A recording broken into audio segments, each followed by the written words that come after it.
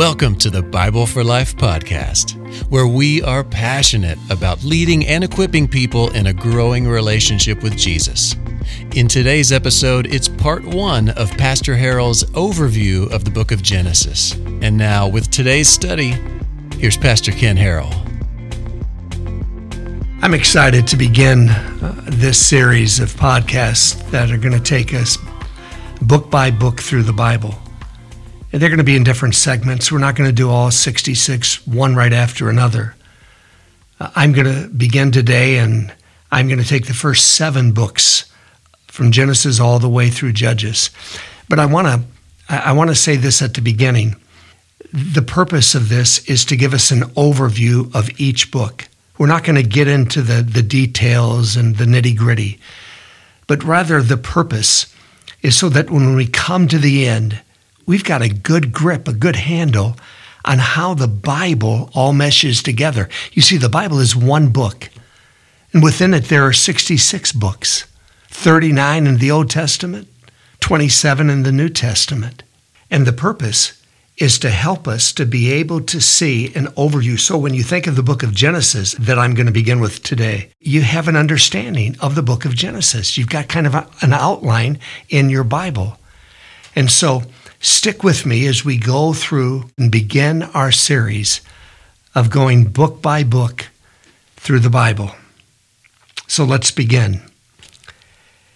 He was only a boy. He was raised in Henning, Tennessee. The best years of his life were spent, he says, at his grandmother's knee. She told him stories of, his heritage. And those stories took him back to her grandparents and on beyond to their grandparents, and as far back as even to the 1700s. Well, when this young man became an adult, he was intrigued by those stories, and he wanted to document their authenticities. So he began a pursuit that would take him 500,000 miles, 3 continents, 2 oceans, and 12 and a half years later, our nation was learning a new definition for an old word: roots. Not that which grows under a bush or a tree or a plant. It meant one's origin, one's beginning. And Alex Haley led many of us to pursue the roots of our own lives. I remember when I was a little boy, my dad and I traveled to our national roots. I remember him taking me to Williamsburg, Jamestown, Mount Vernon, and so many other historical places. And even today, when I stand in those places, something happens to me. It's the roots of our nation. I also remember, as a little boy, seeing the house where my dad was born, there in the hills of Tennessee. He was one of 14 children, and I remember the day when my dad pointed and said, "Son, see that house?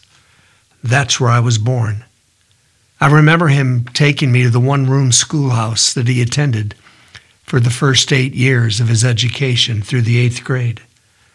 I remember him walking me down a hill a long ways in the back of his house to a spring, and that's where they would have to go down and take pails and buckets and get their water, and then bring it all the way up and carry that heavy water all the way up. To me, that's nostalgia, wonderful memories. That's my roots. I remember family reunions and the chickens and the eggs at my grandma's place. I remember milking cows. You see, the hills of Tennessee, that's where my roots were. And what the roots were to Alex Haley and what ours roots are as a nation, and what the hills of Tennessee means to me, the book of Genesis means to the Christian. It's the book of our roots. You see, folks, everything starts in the book of Genesis. Everything has its foundation. It's the book of beginnings. Now, over the centuries, critics have leveled an assault, and it's going on today in a heavy way, against those first 10 words in the book of Genesis. In the beginning, God created the heavens and the earth. And the reason for that assault is that if they can destroy those first 10 words, then they destroy our faith. You see, even the critics see the value of our roots. It's the battleground that's going on today. The book of Genesis, it's like me saying to you, look, that's where you begin. Now let me talk about the meaning, the name of the book itself. It may surprise you that a Hebrew book has a Greek title, but the word Genesis, the title was given to it in 250 BC by 70 scholars that put together the Septuagint that translated the Hebrew text into Greek. You see, the Greek language, that was the language during that 400-year intertestamental period, from the end of Malachi to the beginning of the New Testament. And if they didn't have it in Greek, then there was no Bible to read. It was interesting also to find out that the word Genesis, the Greek word Genesis, it's translated in the New Testament birth or beginning. And you see it 2 times. First in the book of Matthew, in the birth of Jesus. Second, in the book of Luke, it's the birth of John the Baptist. So Genesis means beginning. It's the idea of begetting or giving birth to or starting. Now, let me take you on a quick trip through the book of Genesis and just hang with me right here. You see in chapter 2, you see the Genesis, the beginning of the heaven and the earth. The Bible says in Genesis chapter 2, these are the generations of the heavens and of the earth. In chapter 5, you see the beginning of man in verse number 1. This is the book of the genealogy of Adam. Chapter 6, the beginning of Noah. This is the genealogy of Noah. Chapter 10, verse 1. These are the generations of the sons of Noah. When you get later on into chapter 11, right after the Tower of Babel is destroyed, the Bible says in chapter 11 of Genesis, verse 10, this is the genealogy of Shem. And from Shem, you get the Jewish lineage begins. In verse 27, it says, this is the genealogy of Terah, and Terah begat Abraham, who was the beginning of the Hebrew race. You see, that's the Genesis of the Jews. In chapter 25, this is the genealogy of Ishmael, verse 12. In verse number 19, this is the genealogy of Isaac. Chapter 37, these are the generations of Jacob. Now, why in the world have I gone through all of these verses? Now listen carefully, because that's the major phrase in the book of Genesis. This is the genealogy of, or these are the generations of, or these are the roots of. You see, the book of Genesis is the book of beginnings. Whatever begins, folks, begins right there in Genesis. In the book of Genesis, now listen, you find the beginning of prophecy, the beginning of man, the beginning of time, of matter, the beginning of sin, the beginning of the plan of God, the beginning of the Jews, the beginning of the family, the beginning of the husband and wife relationship, the beginning of children, the beginning of life, of judgment, the beginning of the Messiah, and the promise of his coming. It's all right there. W. Graham Scroggie said the first 11 chapters of the book of Genesis is the seed plot of the Bible. Everything flows out of the book of Genesis into the rest of the Bible. And everything else in the Word of God finds its beginning right there in the book of Genesis. Now, the book of Genesis is part of the first 5 books in the Bible. It's called the Pentateuch. We call it that. The Penta means 5, and the word Tuch means in Hebrew tool. It carries the idea of that which is useful, or the 5 useful books: Genesis, Exodus, Leviticus, Numbers, and Deuteronomy. The Jews call it the Torah, or the law.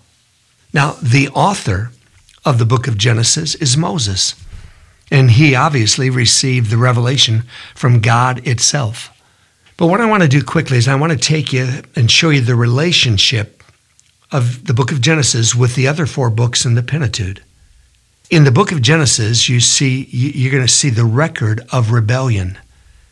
The book of Exodus, it's the record of deliverance, where the Jews are delivered miraculously by God from the bondage that they had over them, the Egyptians had over them in Egypt. In Leviticus, it's communion. It's the record of communion. The Jews come to Mount Sinai and they learn how to commune with God. In the book of Numbers, it's a book of directions. Key word is directions.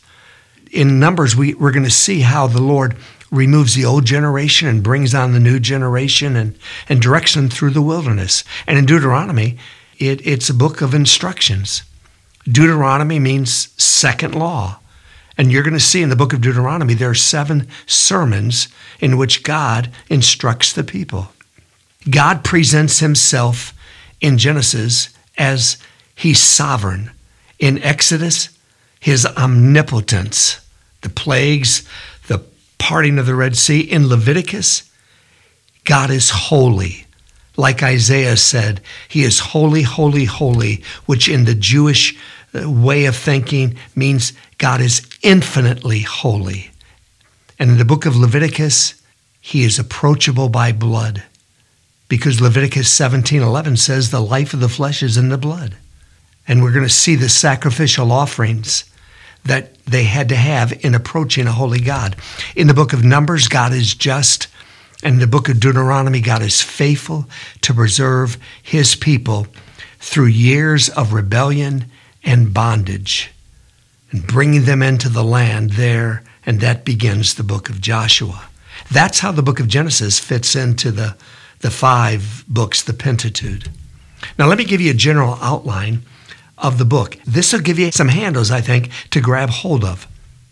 Chapters 1 to 11, that's the beginning of the human race. And it spans from eternity past up until you're introduced to a man by the name of Abraham. Chapters 12 to 50, that's the beginning of the Hebrew race, the chosen race. And God settles his attention on one people, and that's the Jews. And he traces them in somewhat of a careful detail through the life of Abraham, Isaac, Jacob, and Joseph. Now, you may be listening to this podcast going to work, on a break. You may be on a treadmill. You may be mowing the grass. I'd encourage you to listen to it again, where you can get your Bible and a piece of paper. And on that piece of paper, I would encourage you, and even now, just take a line, have a piece of paper like on your mind, and draw a line right down the middle. On the left-hand side, put chapters 1 to 11. On the right-hand side, put chapters 12 to 50. Chapters 1 to 11 spans a period of 2,000 years. The next 39 chapters spans a time period of 300 years. The emphasis in chapters 1 to 11 is on events. The emphasis, chapters 12 to 50, is on people. The 4 major events that you see in those first 11 chapters, the creation, fall, flood, and nations.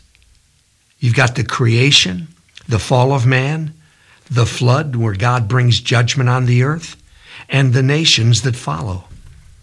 In the last 39 chapters, chapters 12 to 50, you've got 4 major people. You got Abraham and his son Isaac, and one of his sons Jacob, and one of his sons Joseph. And you come to the end of the book of Genesis and you finish the life of Joseph. And the last verse tells us that he died at the age of 110. When you come to the conclusion of the first 11 chapters of Genesis, the result is confusion and scattering. You see, they had tried to create a Tower of Babel that went all the way up into heaven, and they did it for their own glory, and as a result, judgment came upon them, and now there are many tribes and nations, and they were scattered, and a lot of languages.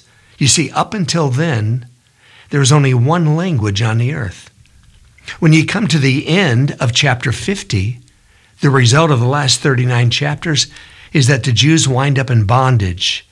Israel is in Egypt, and they're in need of hope and deliverance.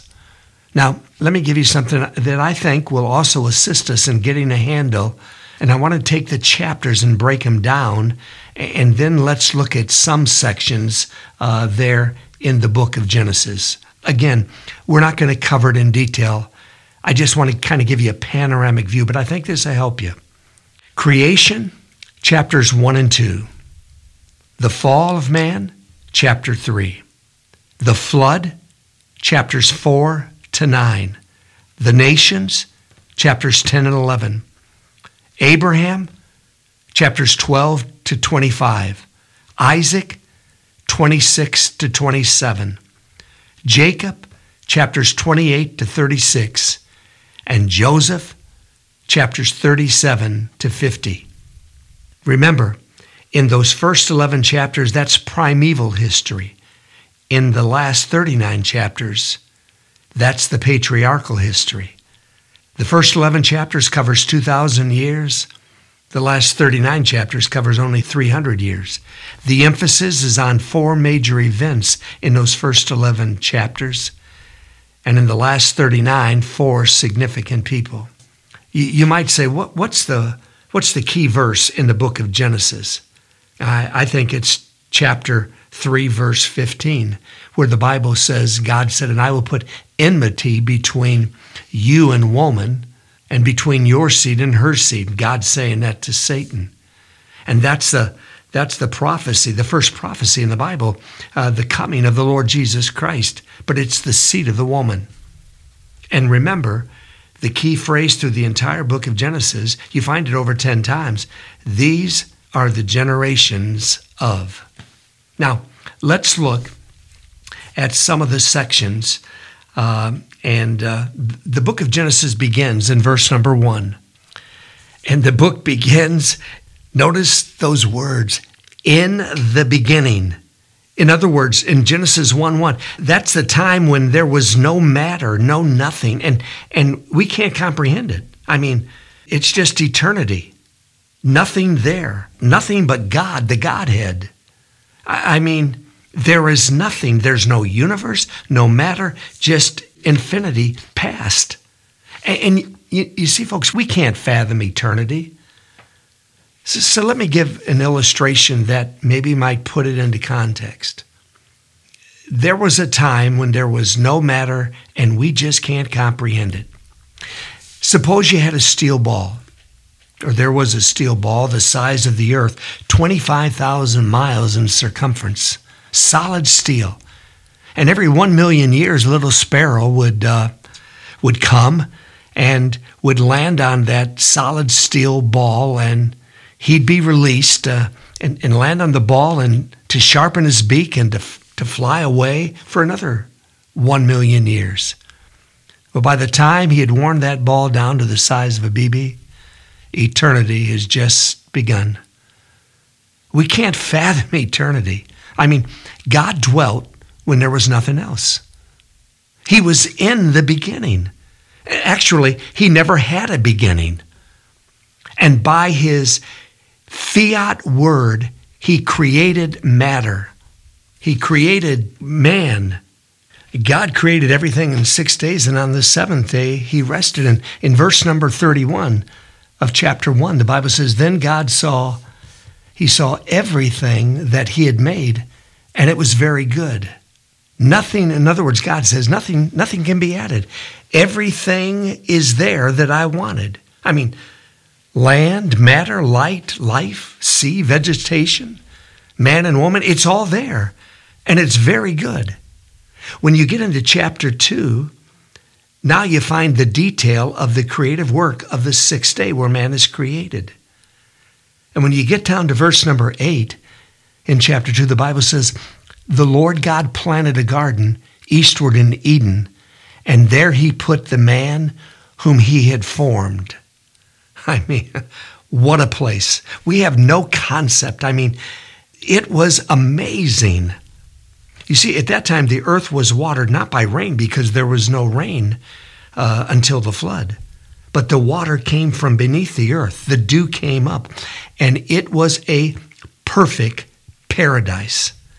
And God made woman, and now there's companionship between man and woman. There's intimacy, and there's sexual lives. I mean, it's all in the state of innocence. It's incredible. And God said, be fruitful, multiply, replenish, fill the earth. It's incredible. But all of the wonder and all of the innocence and all of the ecstasy of the original creation is suddenly vanished when you come to chapter 3. And for the first time, the devil comes on the scene. And he comes in the form of a serpent, not a snake. He's not crawling on his belly, but rather he was attractive. You see, the devil used his ability to speak through animals. And unfortunately, the woman listened to the questions that he asked. God had given them a warning in chapter 2, verse 16. The Bible says, and the Lord God commanded the man, saying, of every tree of the garden you may freely eat, but of the tree of the knowledge of good and evil you shall not eat. For in the day that you eat of it, you shall surely die. In other words, God is saying, you have everything you'd ever want. Stay away from that. But they didn't. And Adam took and they sinned. You say, how could Adam do that? Well, the question I want to give to you today is, how is it that we, being so warned in Scripture week after week, Sunday after Sunday, service after service, Bible study after Bible study, and the very thing that God says stay away from, we don't, and we bite it. And the result of Adam's sin is tragic. And we'll pick up right there, folks, on our next podcast. This has been the Bible for Life podcast with Pastor Ken Harrell. Thanks for joining us today, and make sure you like, subscribe, and encourage others to do so as well. We can't wait to see you again on the next episode. And remember, for the issues of life, for the rest of your life, it's the Bible for Life.